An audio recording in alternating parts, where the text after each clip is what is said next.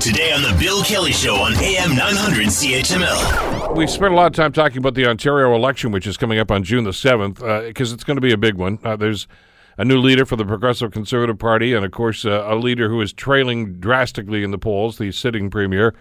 And Andrea Horwath, of course, the NDP leader, who is heading into her third election as leader of the Ontario NDP. But there has been speculation going around town.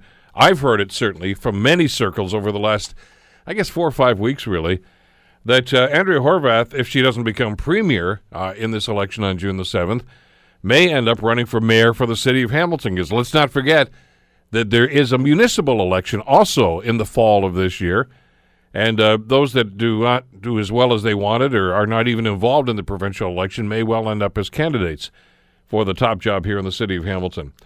What are the implications? What are the chances of something like that if things do not go well? Will Andrea Horwath take a run at the top job here in the city of Hamilton? Larry Deaney's held that job. He's a former mayor, of course. He's a lobbyist now here in the city of Hamilton. And he joins us on the Bill Kelly Show to give his perspective. Hey, Larry, how are you doing today? I'm doing very well, Bill. I mean, it's interesting when you look at this dynamic, and we're kind of playing what if here, and I understand that. But we always seem to have the discussion about people that are at municipal government moving up, and there are some people that still think that's a bit of a problem. It doesn't happen that often around the Hamilton area where somebody who's at provincial or federal office decides to step into municipal politics, but not virtually without the realm of possibility. I mean, the candidate that you beat when you ascended to the mayor's position here in Hamilton was Dave Christopherson, who, of course, resigned his seat as an MPP to take a shot at the top job here in Hamilton. Right, and there have been others as well. Brad Clark comes to mind, who, after he left provincial politics, ran successfully for city council. John Smith, if you recall, some years ago as well. And, of course, in other jurisdictions, the mayor of Ottawa. Jim Watson, sure. Minister Jim Watson. And so there are examples of that, and so it's not with... I guess technically you could say John Tory, too, since he was the Ontario PC leader. Absolutely, and, maybe the best premier we never had, and he now is, I think, a successful Toronto mayor. So, there is precedent for that, and I certainly have heard the rumors about Andrea also, and some of them from her very closest friends. So there is some truth to the speculation, for sure. Well, let's talk about the logistics of this. And of course, the provincial election will occur first.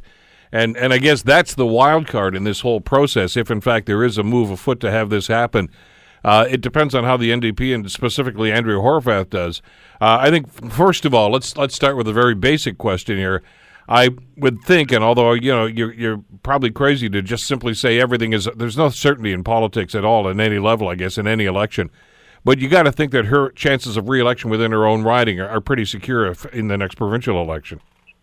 Well, you'd think so, because after all, she is the leader of her party. She maintains a fairly high number in terms of popularity across the province, and I would think that may be holding true, especially in her riding. Although she has a very competitive person running against her now in Deirdre Byte, who has her own profile, came from the NDP side of the political spectrum and decided to challenge her in her own backyard because of some shortcomings that she saw. So it wouldn't necessarily be true that there's universal approval for Andrea either. But if I were a betting man, I'd say that the odds favor Andrea for sure. But, okay, let's take that to the next level then. What about the speculation that because of the angst about Kathleen Wynne and the Liberals and because of some of the concerns about Doug Ford, that Andrea Horwath and the NDP might sneak up the middle, not unlike what happened with Bob Rae back in 1991? Yeah, and I'm told by a very reliable NDP source as well, when I asked about the fact that the NDP seems to not be in the game at this stage of the political process, and you've probably seen some of the criticisms, where's the NDP, where's Andrea, and so on. But this source, and again a very well-placed source, someone who would know, tells me that they're going to spend more money in this election cycle than they've ever spent before. And she was pretty excited about the plans that she didn't divulge to me, but other than to give me that tidbit of information. So there is some movement for sure on the part of the party to make sure that they're heard during the election cycle. Want to hear more? Download the podcast on iTunes or Google Play and listen to The Bill Kelly Show weekdays from 9 to noon on AM 900 CHML.